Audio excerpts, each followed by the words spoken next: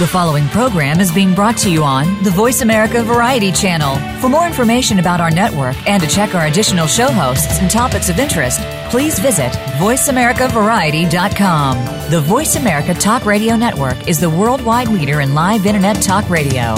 Visit voiceamerica.com. The views and ideas expressed on the following program are strictly those of the host or guests and do not necessarily reflect the views and ideas held by the Voice America Talk Radio Network, its staff, and management.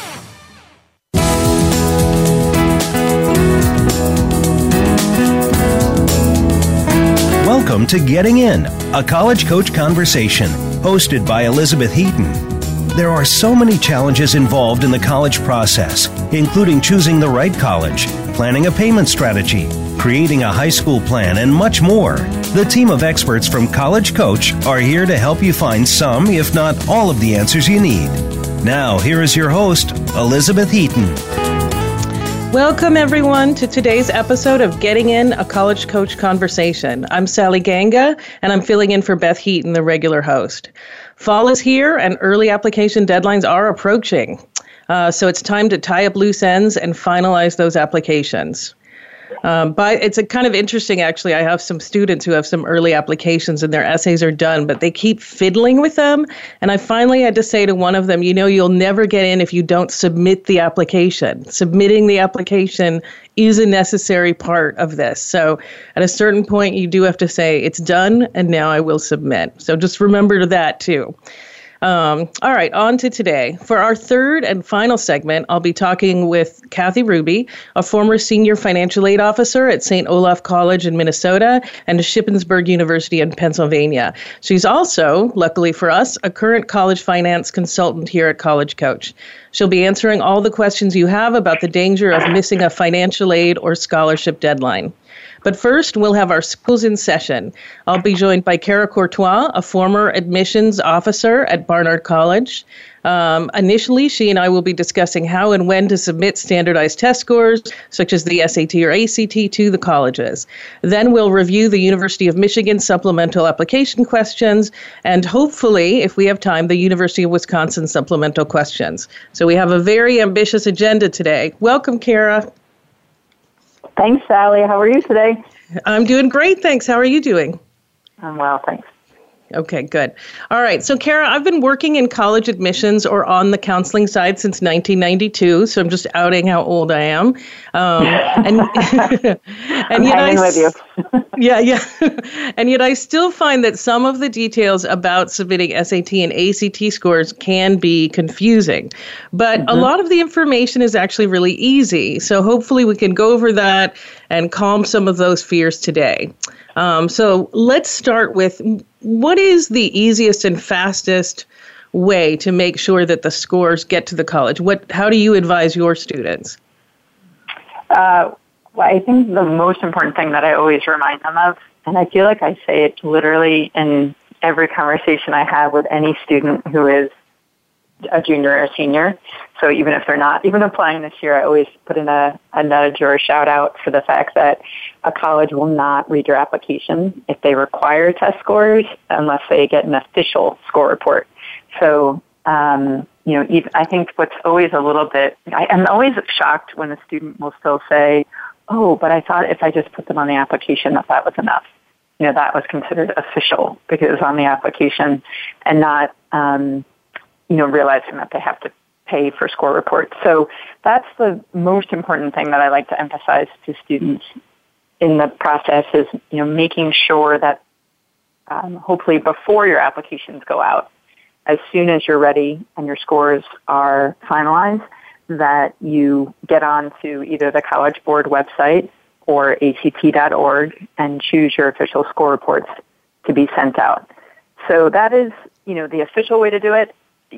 Overall, I encourage students to do it before they send their applications? Absolutely, if that is possible, meaning that they're done with their tests at that point. And anytime before, perhaps they even finish the test in their junior year, it would be great, to send them to the colleges as soon as they know where they're applying. That is one of the best ways to make sure they get there on time.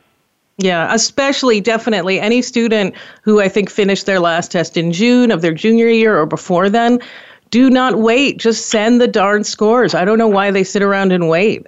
As soon as you know the colleges, please send your scores. Yep. Okay. And then are there other methods of sending scores? I mean, so you can go ahead and send them as soon as you get the scores back. But there's also a free score report, for example. So how do students access, like, let's say there's some of the low-income students where sending scores really can be a hardship. I think, letting them know about the free option for sending scores is a great idea. Yeah, I mean, I think it's, pretty evident when they're registering that that's something they can take advantage of. And I don't find students mention it so much, but if I inquire and say, did you already happen to send scores yet to any of your schools, many of them will say, oh, yeah, when I registered, I actually chose, a couple of schools that I knew I was going to apply to. And typically they'll also say, and I knew that, they should be a little bit safer schools. So I'm not really worried that I hadn't, maybe seen the scores before I sent them. And I think, that's good wisdom, that maybe I think one of the holdbacks that many students find when they're deciding whether to take advantage of those 4 free score reports when they register is that they're, they haven't seen their scores yet, so they're a little hesitant to take advantage of it. But yeah. Yeah, I have a few students. I have a number of students who are done with their testing, and so I told them to just send it. But I have a few students who are really, really holding out hope for some October scores. And so with them, they're waiting to find out, what kind of a score they're going to get before they send out those tests. Yeah. So which is going to press it pretty close. But the fact is that typically works out. I mean, the College Board says 2 weeks, but I've actually, knock on wood or knock on laminate, because that's my desk is laminate. I've never actually had the scores not make it to the college on time for early action or early decision. Mm-hmm. Agreed. Yeah. Yep. Yeah. When I'm nervous if a student is going to apply to, say, like a University of Wisconsin, as an example, because I know that they really like things by that early action November 1 deadline. So sometimes when it's a large state university, if they've already got a score that they're proud of, then I say, send that one in as a holding, pattern, and then you can always update and email, the admissions office when you get that new score. And if it's higher, get out the trumpets, sound an alarm and send, a notice to admissions, with a snapshot of that picture of your initial scores and send the official following immediately. And, I always trust that it gets in there on time for review. So I want to go back to something you suggested. So you're suggesting that students take a screenshot of their test scores and email it to the admission counselor or something like that as one option of getting them in quickly?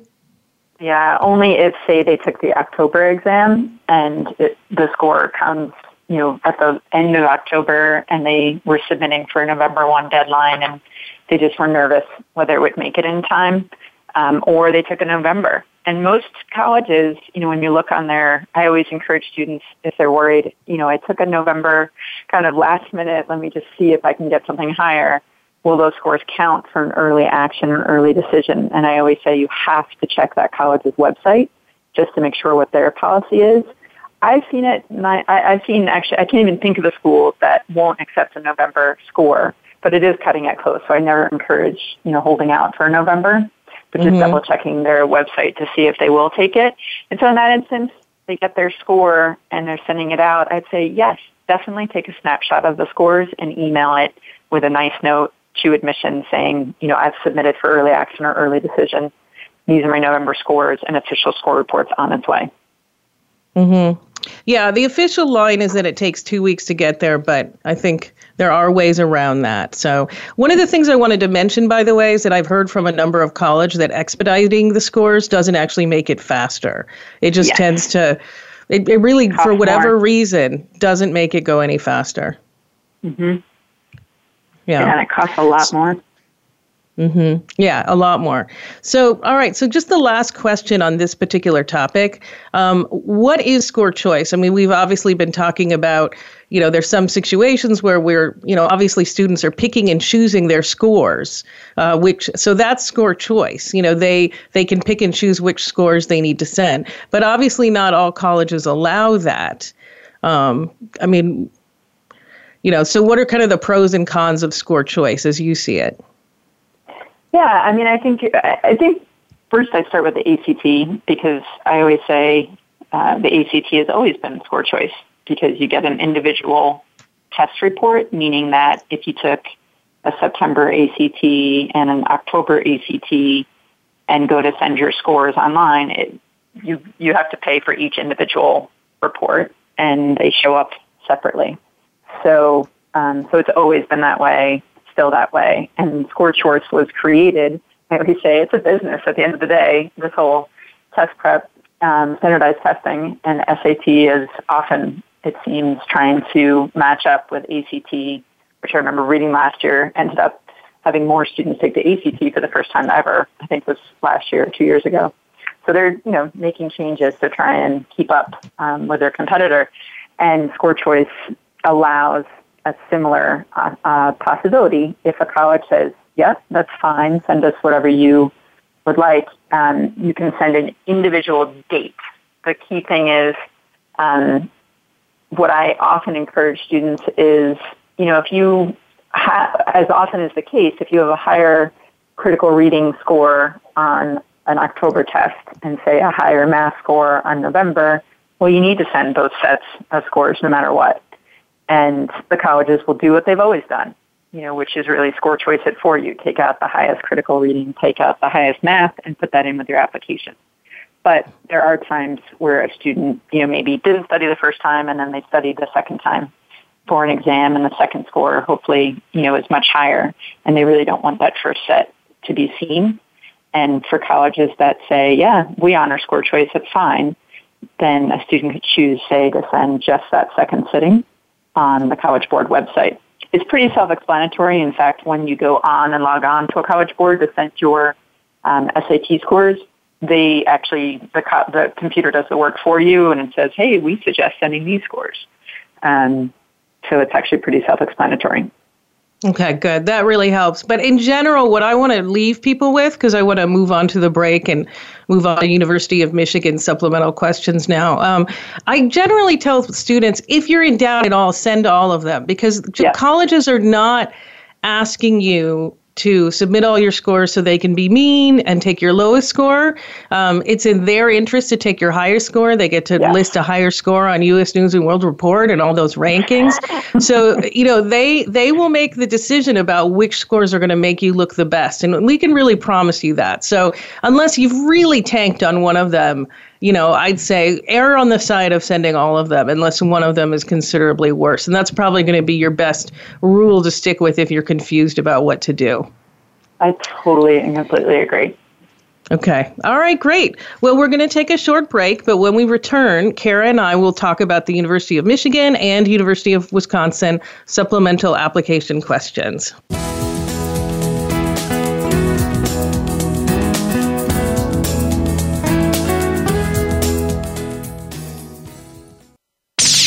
The Internet's #1 talk station. #1 talk station. VoiceAmerica.com.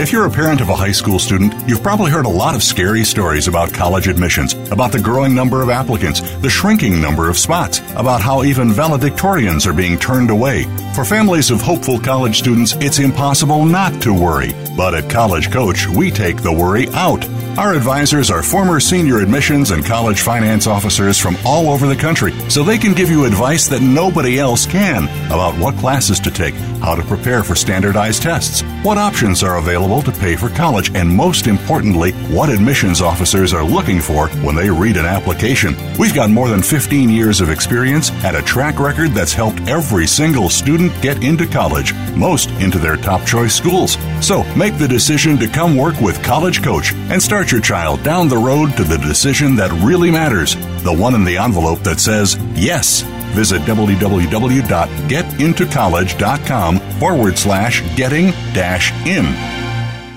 Stimulating talk. It gets those synapses in the brain firing really fast. All the time. The #1 Internet talk station where your opinion counts. VoiceAmerica.com.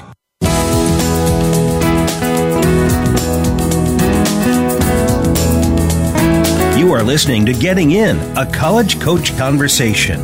To reach Elizabeth Heaton or her guest today, please call in to 1-866-472-5788.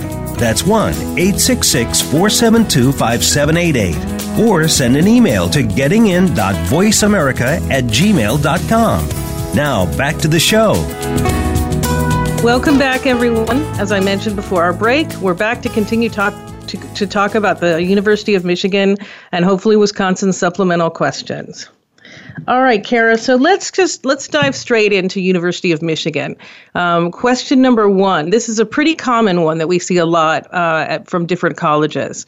And it says, if you could only do one of the activities you have listed in the activity section of your common application, which one would you keep doing and why? And this one is required of all applicants, and it says approximately 100 words. So this is a short essay.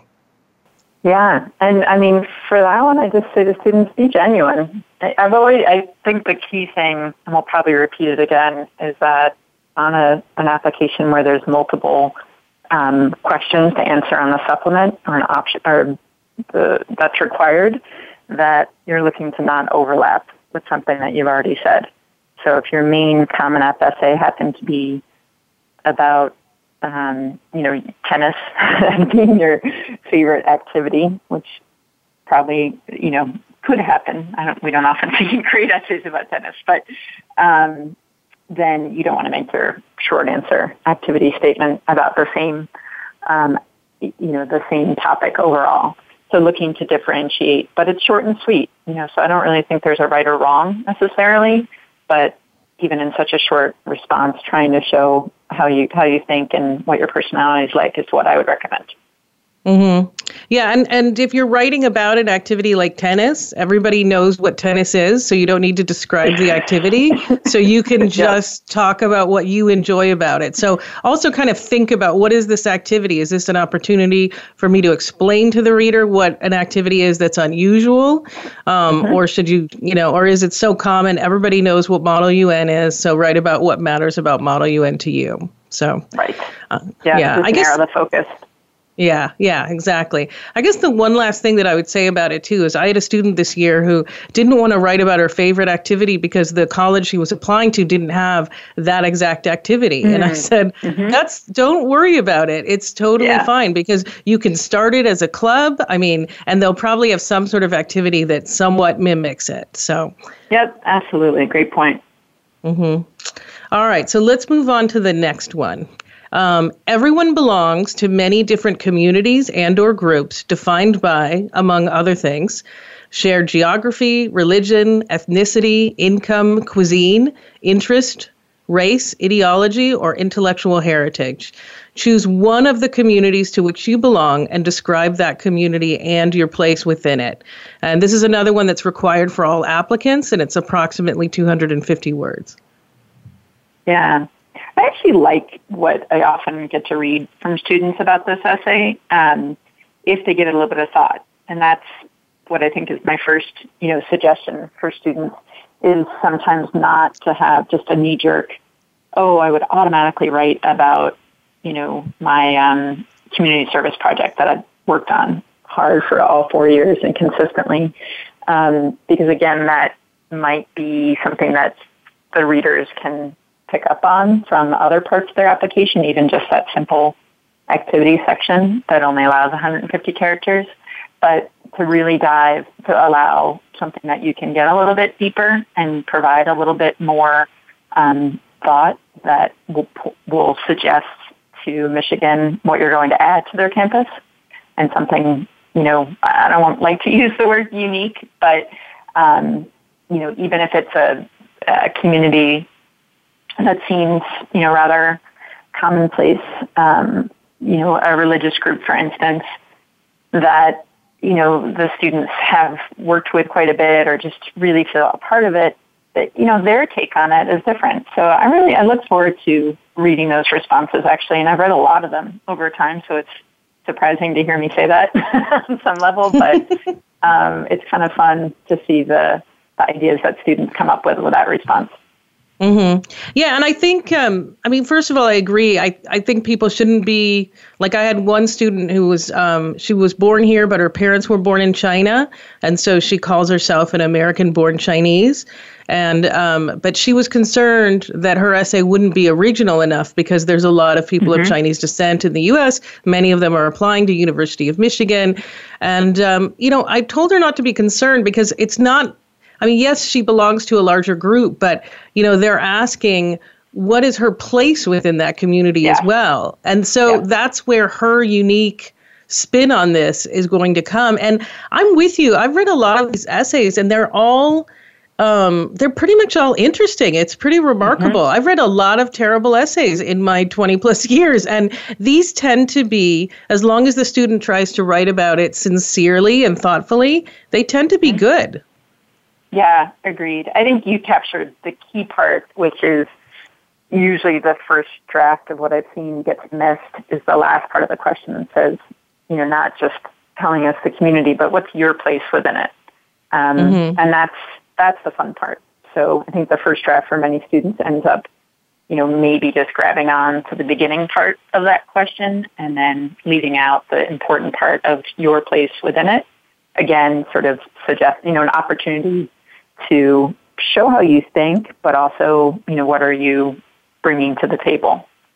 So I think the struggle with this question, the only thing I find sometimes students struggle with throughout the whole application process, but this question in particular is, worrying, as you said, I was, worrying that they're going to sound like everybody else, but more importantly, worrying so much, what are the admissions counselors going to think?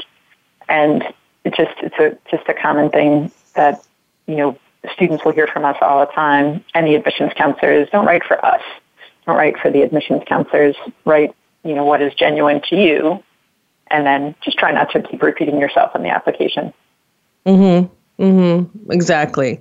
Yeah, sometimes students will write their main common application essay about a community they belong to, and then obviously you don't want to duplicate that. So, and I want to say too that people, they really are giving you a broad list of groups. It could be, they're talking. It could be an interest. It could be intellectual heritage. So I've had a student who wrote, I think, an effective essay about being a musician and the way in which that made her part of a community and how she contributed to that community. And I thought it worked very well. I had one student, I remember last year, write about, a community of readers. And I thought, at first I was like, well, everybody probably should be that if they're applying there, on some level. But then, of course, it's what she did with it. And it was lovely. And it was really, you got a sense of just her passion for reading and writing as a result. But it was great. Good. So there's a lot of ways to answer this question, and a lot of, I should say, not just a lot of ways to answer, a lot of good ways to answer. So don't stress, just be sincere. That's kind of the summary there, I think. All right, so let's move on to the next one. And this is a longer essay. Describe the unique qualities that attract you to the specific undergraduate college or school, including preferred admission and dual degree programs to which you are applying at the University of Michigan. How would that curriculum support your interests? This is required of all applicants as well. It's a 500-word maximum. Now, with this one, I always want to emphasize to students that they're asking at the end, how would that curriculum support your interests? So they're not asking about, what do you think about the football team or something like that. Because I see essays about that. Yeah, they're really, this is very specifically about academics and why you want to go there, academically speaking. Yep. Yeah, I have, similar to Duke's response and, similar questions that get misread or misinterpreted, rather, that absolutely, it's a great time. One of my favorite parts of this question, similar to other schools like Cornell that ask a question that's worded in the same way, where you have a university with colleges within, that it really is the point where I like when a student will write it and then step back and say, yep, that's definitely the program I want. I'm in love with what they offer. And they really, unpacked that question and figured out why that school, why they were originally attracted to that school, but even more so, why they want it for academic reasons. So there is I always say, oh yeah, there is a reason that they ask for these supplemental questions, but I love getting to see that light bulb go off. Mm-hmm. And how they start, they really need to dig into the website. And I tell students they should, one of the things I like about this question is that students should be digging in to the curriculum on the website anyway. They should be doing that before they apply to a school instead of just saying, oh, someone told me, the political science there is great. Like, okay, now read about political science, read about public policy offerings, read about the political science department. Is there interesting research being done by faculty there? Do you think you might want to do something interdisciplinary that includes economics? It's all on the website. Go to the website, do a deep dive, and, tell them what about the curriculum exactly is going to support their interests. What do they think they might want to take? What do they think they might want to do when they're there? What are some of the co-curricular activities that they see that look interesting? I think it's okay. I don't know. Tell me what you think about this. I actually think it's okay if students talk about co-curricular, activities like speakers who come or something like that, just as long as they don't go into extracurriculars that have nothing to do with their major. What do you think about that? Completely. Yep. I think anything that speaks to their interests. I recently had a student in discovering, why she wanted the literature, science, and the arts LSA program at Michigan, also discovered that she could take a minor in the School of Public Health. And it was, that completely overlapped with what she's been invested in high school. So it was a great, addition. And it didn't take away from the essay. It really only added to it. Mm-hmm. Mm-hmm. Good. Any last things to comment about that question? I actually think it's pretty self-explanatory, although a lot of students, kind of get lost with it. Yeah, again, I think it's one of those plans that it's going to take you about 3 drafts, to get to a final. I always say the Common App essay should take about 6 to 8 drafts to get to your final. But this essay, at least 3, and that's disappointing, I think, for students to hear more. But also, not that I am hoping this will happen to students, but if the prompt is doing what it's supposed to, you will find yourself, find that it maybe is more of a fit or less of a fit than you might have thought of, when you get into the curriculum a little bit more. I've only had that, a few times, but I have seen students say, not for Michigan specifically, but for other schools that ask similar questions, that, actually, I don't really like how they go about the curriculum, or the requirements for the school, and I think I'm not going to apply anymore, so that's interesting. Mm-hmm. Yeah, and that's actually a great thing for everybody. That's a great thing for the school because they don't want a student there who's not going to be happy. It's a great thing for the student who can then focus on another institution. So, yeah. All right, great. Yeah, that is, I think, the ideal. And that is why I think probably Michigan keeps the question, even though I'm sure they read a lot that are pretty boring in terms of how they're put together. So definitely. Yeah.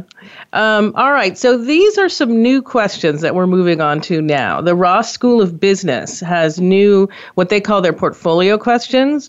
And it was kind of interesting. I went on their website to make sure to learn a little bit more about it. And apparently students asked for it as they found, because it would provide a flexible way for them to discuss their interest and experience in business, both in and out of the classroom. So I do want to refer all the listeners to the University of Michigan webpage. Like we said before, you should be all over that webpage regardless. But, the University of Michigan has some great, good information explaining the portfolio and why they're doing it. All right. So all that being said, the first question is Stephen M. Ross for the Stephen M. Ross School of Business. Choose a current event or issue in your community and discuss the business implications. Propose a solution that incorporates business principles or practices. The review panel will look for creativity, drawing connections, and originality. Please limit this response to approximately 500 words. So again, this is just if you're applying to the preferred admission to the business school, but this is clearly, I think, pretty important to them. So what are your thoughts about this question, Kara? Yeah, and I actually wanted to give a quick shout out to something I didn't mention in the last question we were talking about, is that you are supposed to include whether you're applying for preferred admission in that previous response. So, and that could take up a good portion of that response about which college and program, because they want to be clear on that. But I think I'm really excited to see how these preferred program questions are going to come together. I think the review panel is going to have a really interesting time with them because they do draw on the creativity. I think I would guess that they also came generated because they were probably getting some pretty standard applicants having a hard time taking, not just skimming off the top and taking the highest test scores and highest GPA type students who also might have wanted business, that they might have been losing the creativity. It'd be interesting to know if their professors were giving that kind of feedback also, because a lot of areas of business certainly do need to call on creativity and vision and leadership and all the pieces here. So I think when it's the right program for a student too, this can be a fun question to respond to. But when I first saw them come out, I thought, that's going to take some thinking. So in looking ahead to assuming they're going to have these two questions for next year, for any student who is considering Michigan and thinks they'd want to apply for preferred business, I'd say you really want to look at these questions now to have it in the back of your head, while you're, pursuing your life over this junior year, not because it'll shape necessarily what you do for activities, but just to really give it some thought and allow, some time so that you're not rushing to do this, because this is not a one draft essay for sure. I would say, too, this is one of those questions where it's really important to read the question carefully. I mean, they specify that they want you to write about a current event or issue in your community. So that's really important. So I think they want something that is going to touch the student in some way, right? And that student is going to know something about. So that's important too. And that's the kind of thing that I've seen students miss in the past. So pay attention to those details. Yes. And I have heard when students come back from the tour at Michigan that the admissions counselors will say, we're sticklers for that. Did you answer the question? And any one of these, questions, they're looking for basics. Do you follow, directions? We don't want to know why you want to paint yourself blue and gold and go to football games, as we were saying before. Exactly. They really want to have you answer the questions. Exactly. And I was looking at this question and I haven't been on their side reading the question, but I was thinking about, what might work for them.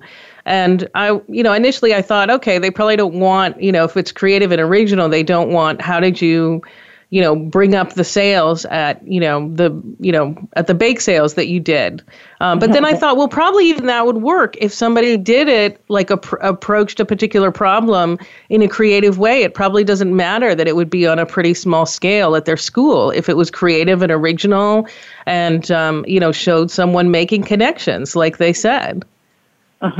Absolutely. Yeah. I mean, if you get grounded in reality, that's always an interesting, way to very genuinely, write about something. So this is one where I will definitely say that I can see a lot of parents trying to dabble, and propose ideas, and not just propose ideas to students, but, suggest things that may not be appropriate for a 17-year-old to have thought about, even though there's a lot of great entrepreneurs, who are 16, 17 years old. But this is one that I would, caution parents to, yes, be part of the brainstorming if that's, something that you enjoy with your child and they're open to that, but to try and, really emphasize that this should be their idea and allow their creativity to shine. Absolutely. And I'll just mention that, by the way, it's pretty obvious when a 50-year-old businessman is writing an essay or businesswoman compared to a 17-year-old. I mean, if you start talking about you're happy to report that your third quarter profits have been excellent and you see an upward trend, it's just like that just screams 50-year-old. So parents, hands off. You can make suggestions, but then you got to let your kid run with it.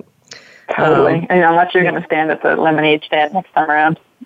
Yeah, exactly. All right, let's move on to the next question, which is even more interesting in some ways. So also for the business school portfolio, upload a document or artifact that represents something significant about your life to show your learning in action. Describe how your artifact demonstrates your learning in action. So note that they've mentioned learning in action twice here. So they want this response limited to 250 words. So the first thing is, what do they mean by artifact? So I looked that up, and it could be a high school paper, a personal web page, a newspaper article highlighting an achievement of theirs, and more. So you really can kind of start with, everybody has some kind of a high school paper. If you can go beyond that, great, but that's what they mean by an artifact, something that tells them something about you. And then I think from there, we need to focus on what learning in action means. So what are your thoughts on that, Kara? Yeah, I mean, I love that question. And I have to say that when it first came out, again, I always try to answer these questions first in my own head, that if I were applying to this program, what would, represent me, which is, usually quite different from many of the students because I wouldn't be applying to business, overall. Mm-hmm. But it is one, again, that requires a little bit of thinking. And I think the key part, as you said, is learning in action so that, again, no right or wrong for this, but you might want to look at a couple of options. And as with any of the essay topics on a lot of the applications, encourage, brainstorming, 2, 3, 4 ideas before you go too deeply with that, and try and look for something that is absolutely genuine to you because it will read as such. When you try to share that.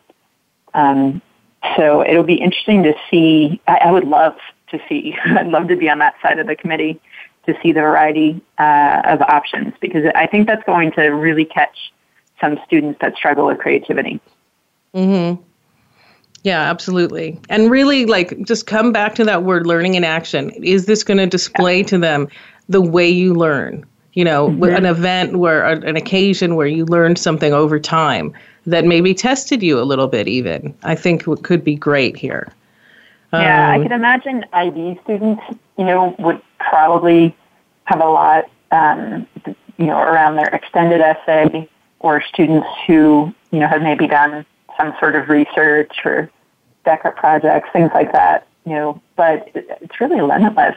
And I know there's a lot of visions of what I think could come out there, but again, I just love to be on the other side and just get to see the options. And it'll be interesting to see how this evolves, and if it sticks around next year and the next couple of years. I would assume this question will be around for a couple of years while they test it out.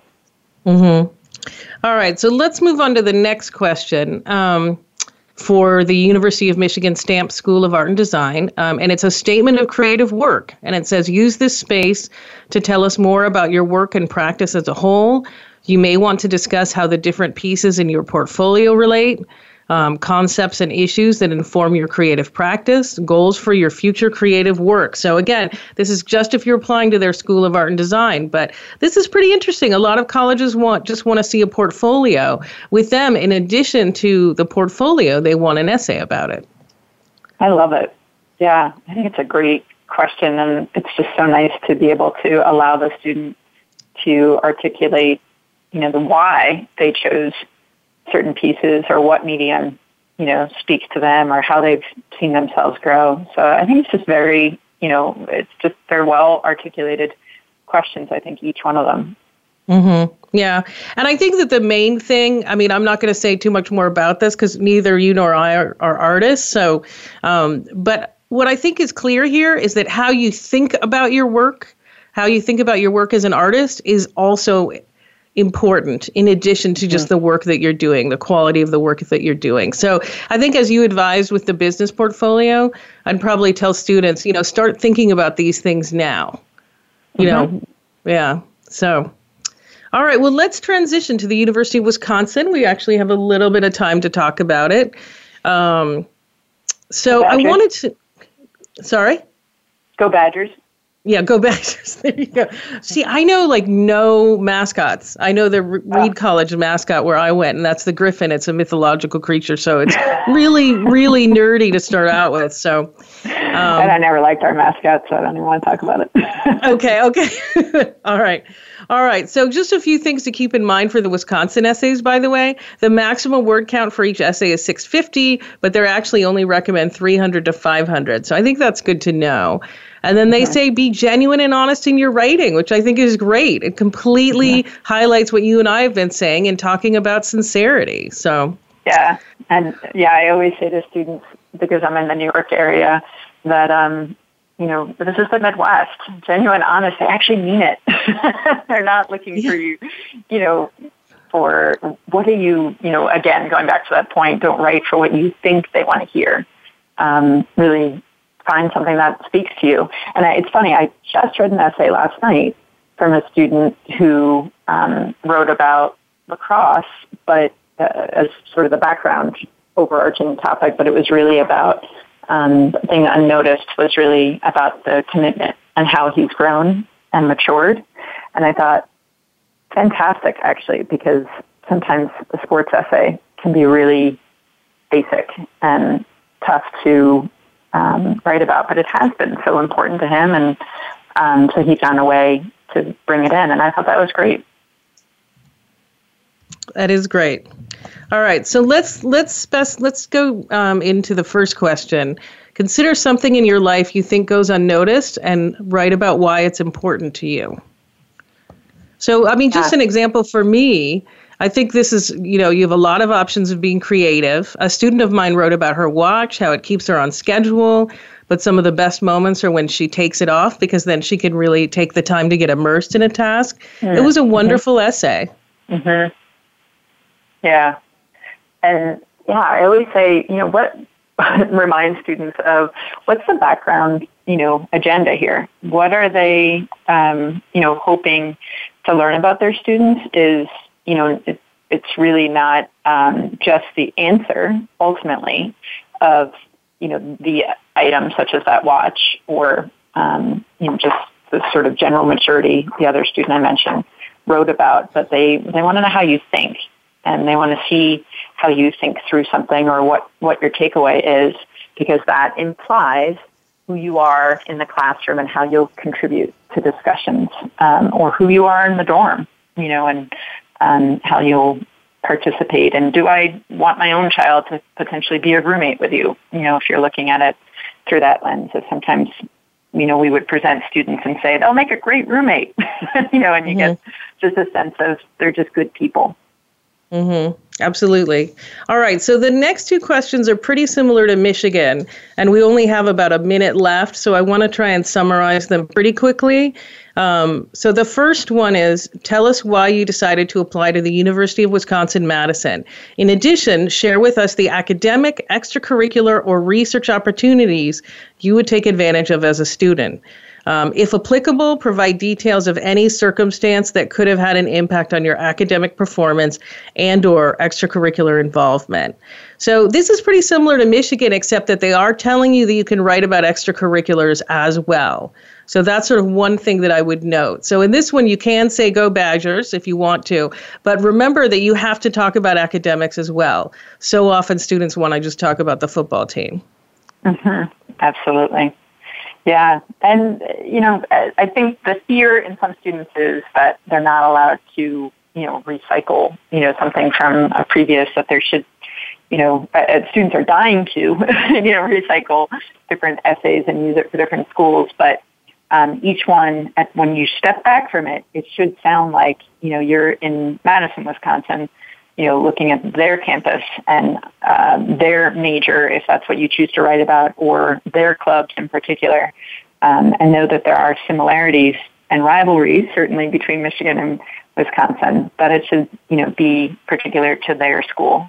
But there's a lot in that question, so I do encourage students, to try and keep it simple, that it doesn't sound like a checklist. I think I've read a lot of those where at least the first draft or two sound like a checklist, of first I would do this, and then I would do that, and this is what I like. And so they mentioned 10 or 15 things they love about Wisconsin, but in reality, try and maybe a little less is more, and try and show, why you think that, not just listing it. Mm-hmm. And I'm going to wrap this up because I need to get to the financial aid segment. But the last thing I would say is the last part of the question, which is provide details of any circumstances that could have had an impact on your academic performance.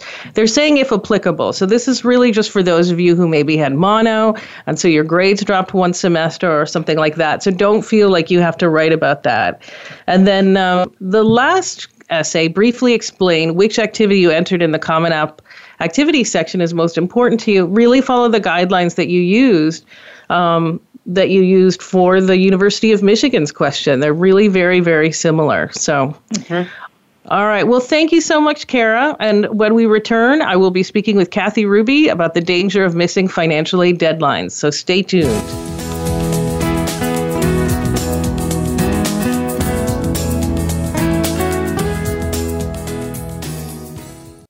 Stimulating talk. It gets those synapses in the brain firing really fast. All the time. The #1 Internet talk station where your opinion counts. VoiceAmerica.com.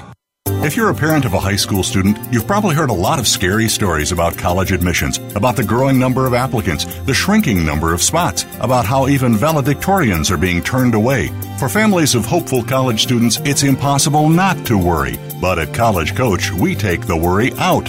Our advisors are former senior admissions and college finance officers from all over the country, so they can give you advice that nobody else can about what classes to take, how to prepare for standardized tests, what options are available to pay for college, and most importantly, what admissions officers are looking for when they read an application. We've got more than 15 years of experience and a track record that's helped every single student get into college, most into their top choice schools. So make the decision to come work with College Coach and start your child down the road to the decision that really matters, the one in the envelope that says yes. Visit www.getintocollege.com/getting-in. The Internet's #1 talk station. #1 talk station. VoiceAmerica.com.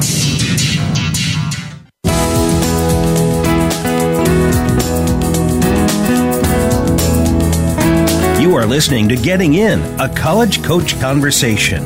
To reach Elizabeth Heaton or her guest today, please call in to 1-866-472-5788. That's 1-866-472-5788. Or send an email to gettingin.voiceamerica@gmail.com. Now, back to the show. Welcome back, everyone. Kathy Ruby is now with us. She's joining us to discuss the dangers of missing financial aid deadlines. So welcome, Kathy. All right, so we're talking about financial aid deadlines here. So what deadlines are we worried about? So I think it's helpful when you think about deadlines, first step back and think about there are different sources of financial aid, right? So there are federal sources, and then the state governments provide financial aid. The colleges, so the institutions themselves, provide financial aid. And then there are private sources of aid, all the different organizations that are out there giving money. And just to set the private ones aside, there's lots of different private organizations. Those deadlines are just going to vary. You got to be researching, all through high school and through your junior year to be careful not to miss those kinds of deadlines and into your senior year. But federal guidelines, federal grants and loans, they actually have the latest deadlines of all. So you can actually apply for federal aid in the year in which you're enrolled, like while you're actually at school. Now, if you're doing that, it means you've had to pay your bill in some other way, but you can actually apply during the school year and still get federal aid. But most people, in terms of federal aid, most middle-income families, what they get from the federal government are student loans. Federal grants go to very low-income families. So I think the most important deadlines to really pay attention to are deadlines for your state. so for various state grants and scholarships, and then for the institutions themselves. Those are the most important ones at all. And those generally fall sometime, some period of time before school starts, often several months before school actually starts. Mm-hmm. Yeah, I have some families who say, well, I can get all this admission stuff wrapped up and then worry about financial aid, right? And I go, no. Absolutely No. not. That is a terrible idea. You need to do both. Let your child take the lead with the admissions, and you can take the lead with the finance. So absolutely, yeah. I think that is confusing for families because they wonder, why am I applying for aid at this school before I even know if my student is accepted? But that's just the nature of how the process has to work, or else the financial aid office wouldn't have time to award people. So they need you to fill out those forms even before, according to their deadlines, even before you know if your child's been accepted. Mm-hmm. Exactly. All right. So how do you find out about the deadlines for funds in your state and at the different institutions or the different colleges? Okay. Well, for the state, you've got to find the higher education agency in your state and figure out what funds are available and how you apply. So a great resource for this is the National Association of Student Financial Aid Administrators. So NASFA, NASFAA.org. So that's, the Professional Association of Financial Aid Administrators. And if you go to their website, there's a section that says Students, Parents, and Counselors. And then if you click on that, there's a section that says Financial Aid in your state. And it'll bring up a map. So you just click on your state, and it'll bring you right to the higher education agency in your state and a description of whatever programs are available. So for the state, that's a way to go. For the institutions, you've just got to research each college. And I know we say this over and over again, have a spreadsheet, list all the deadlines, and you want to make sure that you're looking at, of course, need-based financial aid deadlines. So when do you have to fill out the FAFSA and the profile form if necessary? But you also want to be looking for scholarship deadlines as well. So some colleges have merit-based scholarships where they might have a special admission deadline or a priority admission deadline. Or there might be separate applications and separate deadlines. So you want to be looking for both scholarships and need-based financial aid. And that can sometimes even vary by admission cycle. So there's one deadline for students applying early action and another one for students applying regular and a different one for early decision. So it can vary within a college as well. Mm-hmm. Okay. Okay, and then one other piece of that is don't forget the follow-up deadline. So there's always an initial deadline for when you have to do the FAFSA or possibly the profile. But then there are colleges, and they tend to be the more selective private ones, who will also want you to submit tax returns and other kinds of follow-up documents. And so make sure you're paying attention to whatever those deadlines are, too, because they'll want your file to be complete, just like the admissions office does, before they review you for financial aid. Mm-hmm. Okay. All right. So people often say to beat deadlines, to get ahead of them. But then other times I see that colleges publish a priority deadline. So should I beat that too, or does that work to meet the priority deadline? Yeah, I mean, it depends on the colleges. Many private colleges have priority deadlines where they say, as long as you apply by this date, you will be fully considered for aid. And that tends to happen at places that have institutional money where they're trying to look at everybody all at once. But then some public universities and especially states, we see a lot of language that says, file your application as soon after January 1st as possible to maximize your chance of funds. Now, I'm saying January 1st because that's when the FAFSA used to become available. And so, of course, now the FAFSA is available October 1st. Now, we haven't seen a lot of change in language as we're looking at different state higher education agencies, but we still advise people there's just no reason not to go ahead and get the FAFSA, and if the school requires it, the CSS profile done soon after October 1st so that you're in line. Okay, so we only have 1 minute left, but what happens just quickly if someone misses a deadline? Okay. If you miss a deadline, It certainly depends on the college. I checked with my colleagues. Everybody had different policies about what they did to people who missed deadlines. Sometimes it was that you got only a percentage of what you would have gotten. Sometimes you couldn't get anything at all. In the extreme version, if you miss a deadline in the first year, you can't be considered for the next 4 years, and that's a little extreme.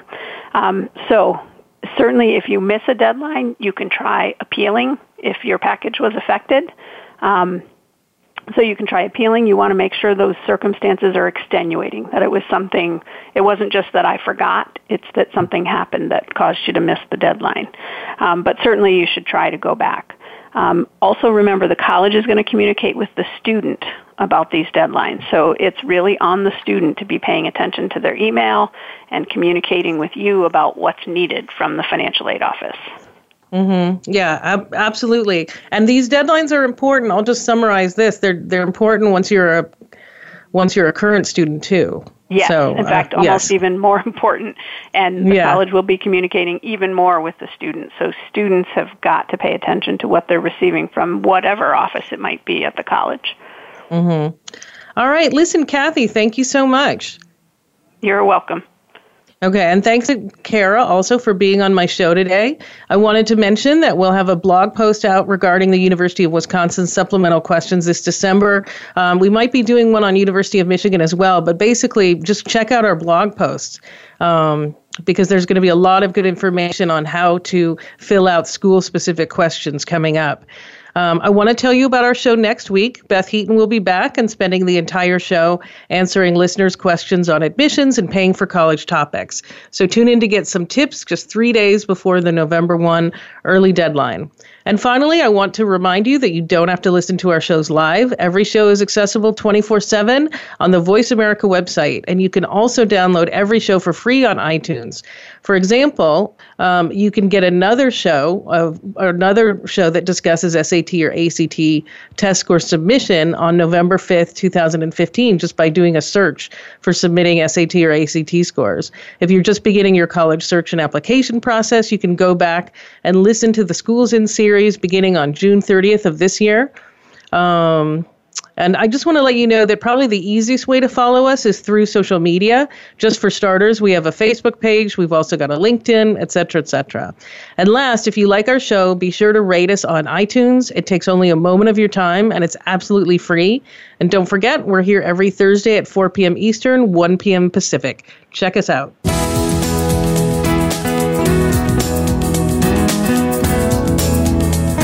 Thank you for tuning in to Getting In, a college coach conversation, hosted by Elizabeth Heaton. Please join us again next Thursday at 1 p.m. Pacific Time, 4 p.m. Eastern Time on the Voice America Variety Channel. Have a good week.